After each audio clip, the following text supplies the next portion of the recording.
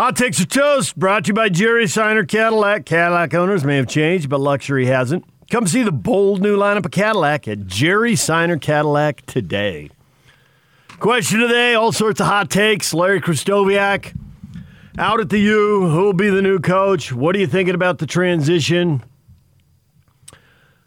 Got Ute fans, got Cougar fans, probably got some Aggies mixed in here. Parker, I really like him, but he just wasn't getting it done on the court. Bittersweet. A change will hopefully be good. A change will do you good. Sing it. A change will do you good. That's Sheryl Crow. Underrated song. A former public school teacher in Missouri, I think she was. But, yeah, well, I don't have any problem with what he said. I don't know how bittersweet it is. I mean, this is just the nature of the business. I mean, what's bitter about it? Tyson, thank God. About 3 years too late. I miss Utah basketball actually being good, and I hope they make the right hire. Go Utes! 2 exclamation points. I think we should thank God in all things. I've always said that as a religious man. Not formally, but I'm more of a spiritual man, as you know. 3 seasons of players leaving, Tony says. There's no confidence in him. Underperforming is the understatement of the year. You can't pay a coach that much and have a declining record year after year. Well, they're not going to. Yep.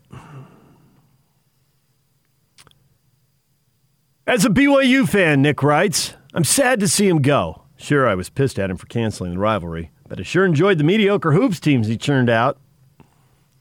Cougar fans taking a victory lap. Oh, I can see what they're doing there. Yeah, you want your rival to suck so you can beat them. A guy communicated with me last night. Man, I'm really going to miss him. So one sport we had a chance to beat them in.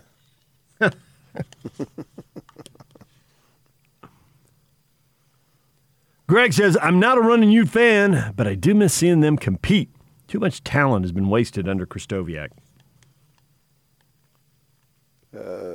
Yeah, I think you could say there's not enough talent. I was going to say the bigger problem that they didn't get the best recruits or that they didn't keep the guys they had. How many of the guys who transferred would have blossomed had they stayed? Blossomed would have helped the program. Blossomed, what's the definition of that? I get where you're going, but what would they have done if they had stayed? Clearly, you're better with, Gotch. And I heard somebody say last night, well, Gotch didn't do anything in Minnesota. Yeah, in his next to last game against Utah, or with Utah, he scored 28 points. Mm-hmm. So clearly, he would have been better off staying, and the program would have been better with him. Would it have been substantially better? I don't know. But it was a loss without him. It was a hit. You invest somebody 2-3 years, and then they take off. I mean, that ends up being a wasted time in a sense. You don't get the full benefit of each individual player. Now, that full benefit of each individual player varies by the player, obviously, but still, you want that, and that has not happened. And I think I saw something this morning, actually, when I was going through stuff, that there's already like 150 guys in the transfer portal, and that's for those of the seasons who have already ended. Obviously, there's a bunch of teams still playing. So the Devils have lost 2 guys. They look like they're in complete and total disarray, and a lot of speculation that Hurley's out the door. Not that I'm a big basketball fan for the Devils because they've never given me any reason to be a fan, but I'm just pointing out that it's all over the place, and certainly that's impacted the Utes. The thing that makes me a little nervous going forward now is, we relate it back to our own circumstances.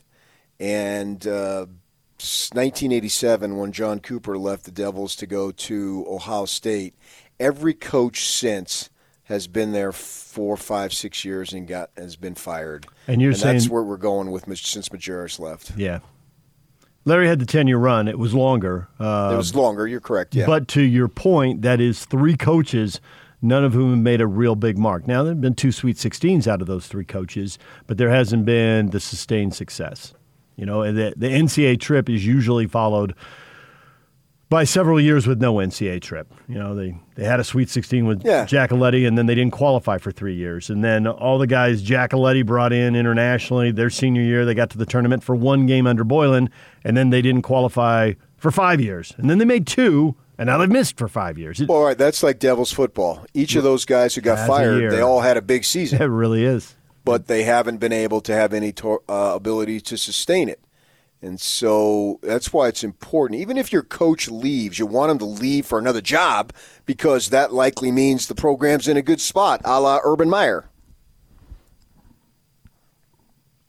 So I guess the thing with the talent is you do want them to bring in lottery talent, but those guys are often one-and-dones. There's a lot of lottery picks that really don't have that much success.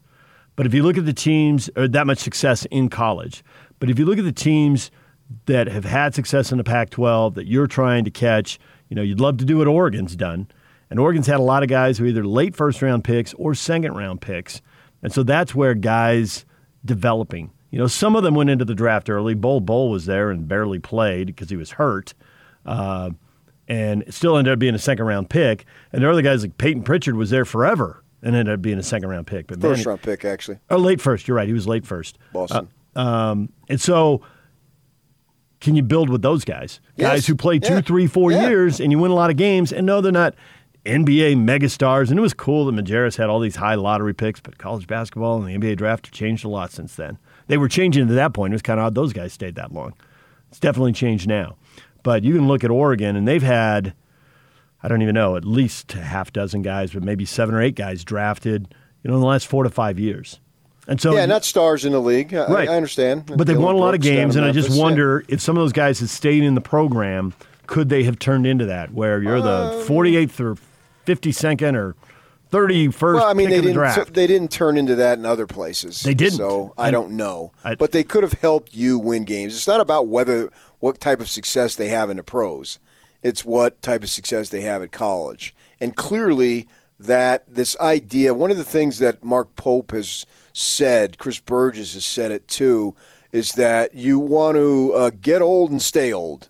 Well, the Utes have been young and stay young. Yeah, and how's that work? And we had Larry on, what was it, last week? Mm-hmm. And I told him the Majerus quote that used to ring in my ears. Freshmen are just 4 years removed from being 8th graders. Oh, yeah, well, what the heck, man? You go that, and you're going up against juniors and seniors who are approaching being grown men. I mean, you just look at Van Horn, his body from the time he was a freshman until the time he was a senior. He was like 50 pounds, and most of it was muscle. And so, freshmen, sophomores, it's harder to compete. So the point was well taken, and Larry chuckled when I said that because he's gone through it. It's not unique to Utah, but it's really hurt the Ute program. And they got to find a way to get past that and keep guys in the program and develop it. The internal development for Utah has basically sucked. And a large portion of that reason is because players take off. Tony on our Facebook page says Larry just didn't give us the results. He had plenty of time to give. Losing seasons, several player transfers, and underperforming teams in the Pac-12 tournament, NCAA tournament. Time for a change. Agreed. Yep. Brooks says, as a BYU fan, I'm going to miss Coach Safety. Brooks is piling on. Okay, that was a bad decision. That was. And he's never going to get past that with BYU fans. Just play the freaking game. It was too much grief. The cost wasn't worth it. It just wasn't. Play the game. And Chris Hill will tell you about that too. Just the grief that they got over that decision not to play a basketball game was too much. John says, hopefully they'll get a good coach that takes them back to the upper level. Good luck from an Aggie fan. That's about as charitable as an Aggie fan is going to be. Might a certain coach who's led the Aggies to the top of a certain level. Craig T. Smith, you never know. But, the Aggies don't play Utah anymore, right? Which is ridiculous, but nevertheless. Heard about that from an Aggie fan as recently as yesterday. Yeah. Think the new coach will play us? No, I don't. Yeah, so. Should they? Absolutely. You got that going, so yeah. It really doesn't matter what Utah does relative to Utah State. As far as Utah's program coming back, I think it has a very good chance to come back. I can remember when they first joined the conference, and I'm in Vegas, right? And it's the first conference tournament that I'm down there when they are a member of the Pac-12. And so I was talking to some people. We were in. I was in the room to get your credentials at the MGM before you even go into the arena portion. And so it's just media folk and athletic officials in the room. And some guy's telling me, because that's their first season, right? And they only had 6 wins or whatever it was. And he said to me, "Oh man, Utah's going to come back. I have no doubt." And I said, "Well, what makes you so confident?" Is because they got a phenomenal fan base. Kids want to go where it matters, and they can put people in the stands and generate interest, unlike a lot of us can do in the conference where we're located, where there's professional teams, professional football, professional basketball, so forth and so on. So he was saying that, yeah, they will come back. I have no doubt that they will come back. We beat them this year. Well, big deal. The long-term prospects of the program here are better than they are at our place. This is a guy who's employed by a Pac-12 team telling me this. I mean, obviously they knew of the history, and he knew that I was working for the paper at the time, and I was on the front line, so to speak, of that great run that they had. I was there for all those games that Majerus from 93 on, right to the end of the Final Four, and then he made a couple of tournaments after that. I was there, and so he knew it. So he said, I'm saying, yeah, that's exactly right. So the fan base is very passionate. It's there, and I think they get the right person in there, and I have confidence that Mark Harlan can do it, that this program could be back. Really, you don't necessarily need to win the conference. That would be great if you did, but you don't to accomplish your goals. You just need to be in position to get to the tournament. And I think that they can do that. It's going to take a couple years probably, but I still think that they have an opportunity to have a good future. It's not there right now, but they have an opportunity to get there for sure. I believe that 100%. So right now, that's an interesting definition because Utah State and BYU made coaching changes 2 and 3 years ago. Mm-hmm. And they've gone 5 for 5 on NCAA bids. With the transfer portal, how quickly can you build something? Now, both those coaches had some talent in the program when they showed up. And so maybe that's the argument that there was, Sam Merrill was in the program at Utah State. Haas was in the program at BYU. So you had some talent. Are the Utes going to have that much talent when the new coach shows up? I think they have a possibility, but I don't know what's going to happen in the succeeding weeks as far as which guys leave and which guys return. I don't know that. So, yeah, I think that. But that's just a one-shot deal, though. Mm-hmm. And so, yeah, you can get in there possibly this year, but it's not about one season. I'm looking down the line. So, yeah, they can – if everybody comes back – or, I realize that 2 guys have already put their names in. But if the nucleus all comes back, sure, they can do it. But ask Giacoletti, what difference does that make? That's nice in the short term, and that's what you want. You'd rather have it than not have it, but the first year success doesn't guarantee anything down the line. Right. But looking at the other 2 programs, they're a combined 5 for 5, right? Craig's been there 3 years, and they've been a tourney team all 3 years, and BYU's been a tourney team both years under Mark Pope. So, and that's great. That's great to do that. But you want to have it 8 out of 10 or whatnot. And there's no reason why you can't. Agreed. Brian says, I like Coach K, but in a program as storied as the Utes, mediocrity just didn't cut it. No, it did not. And it is an outstanding, or has been an outstanding program. You have to say that.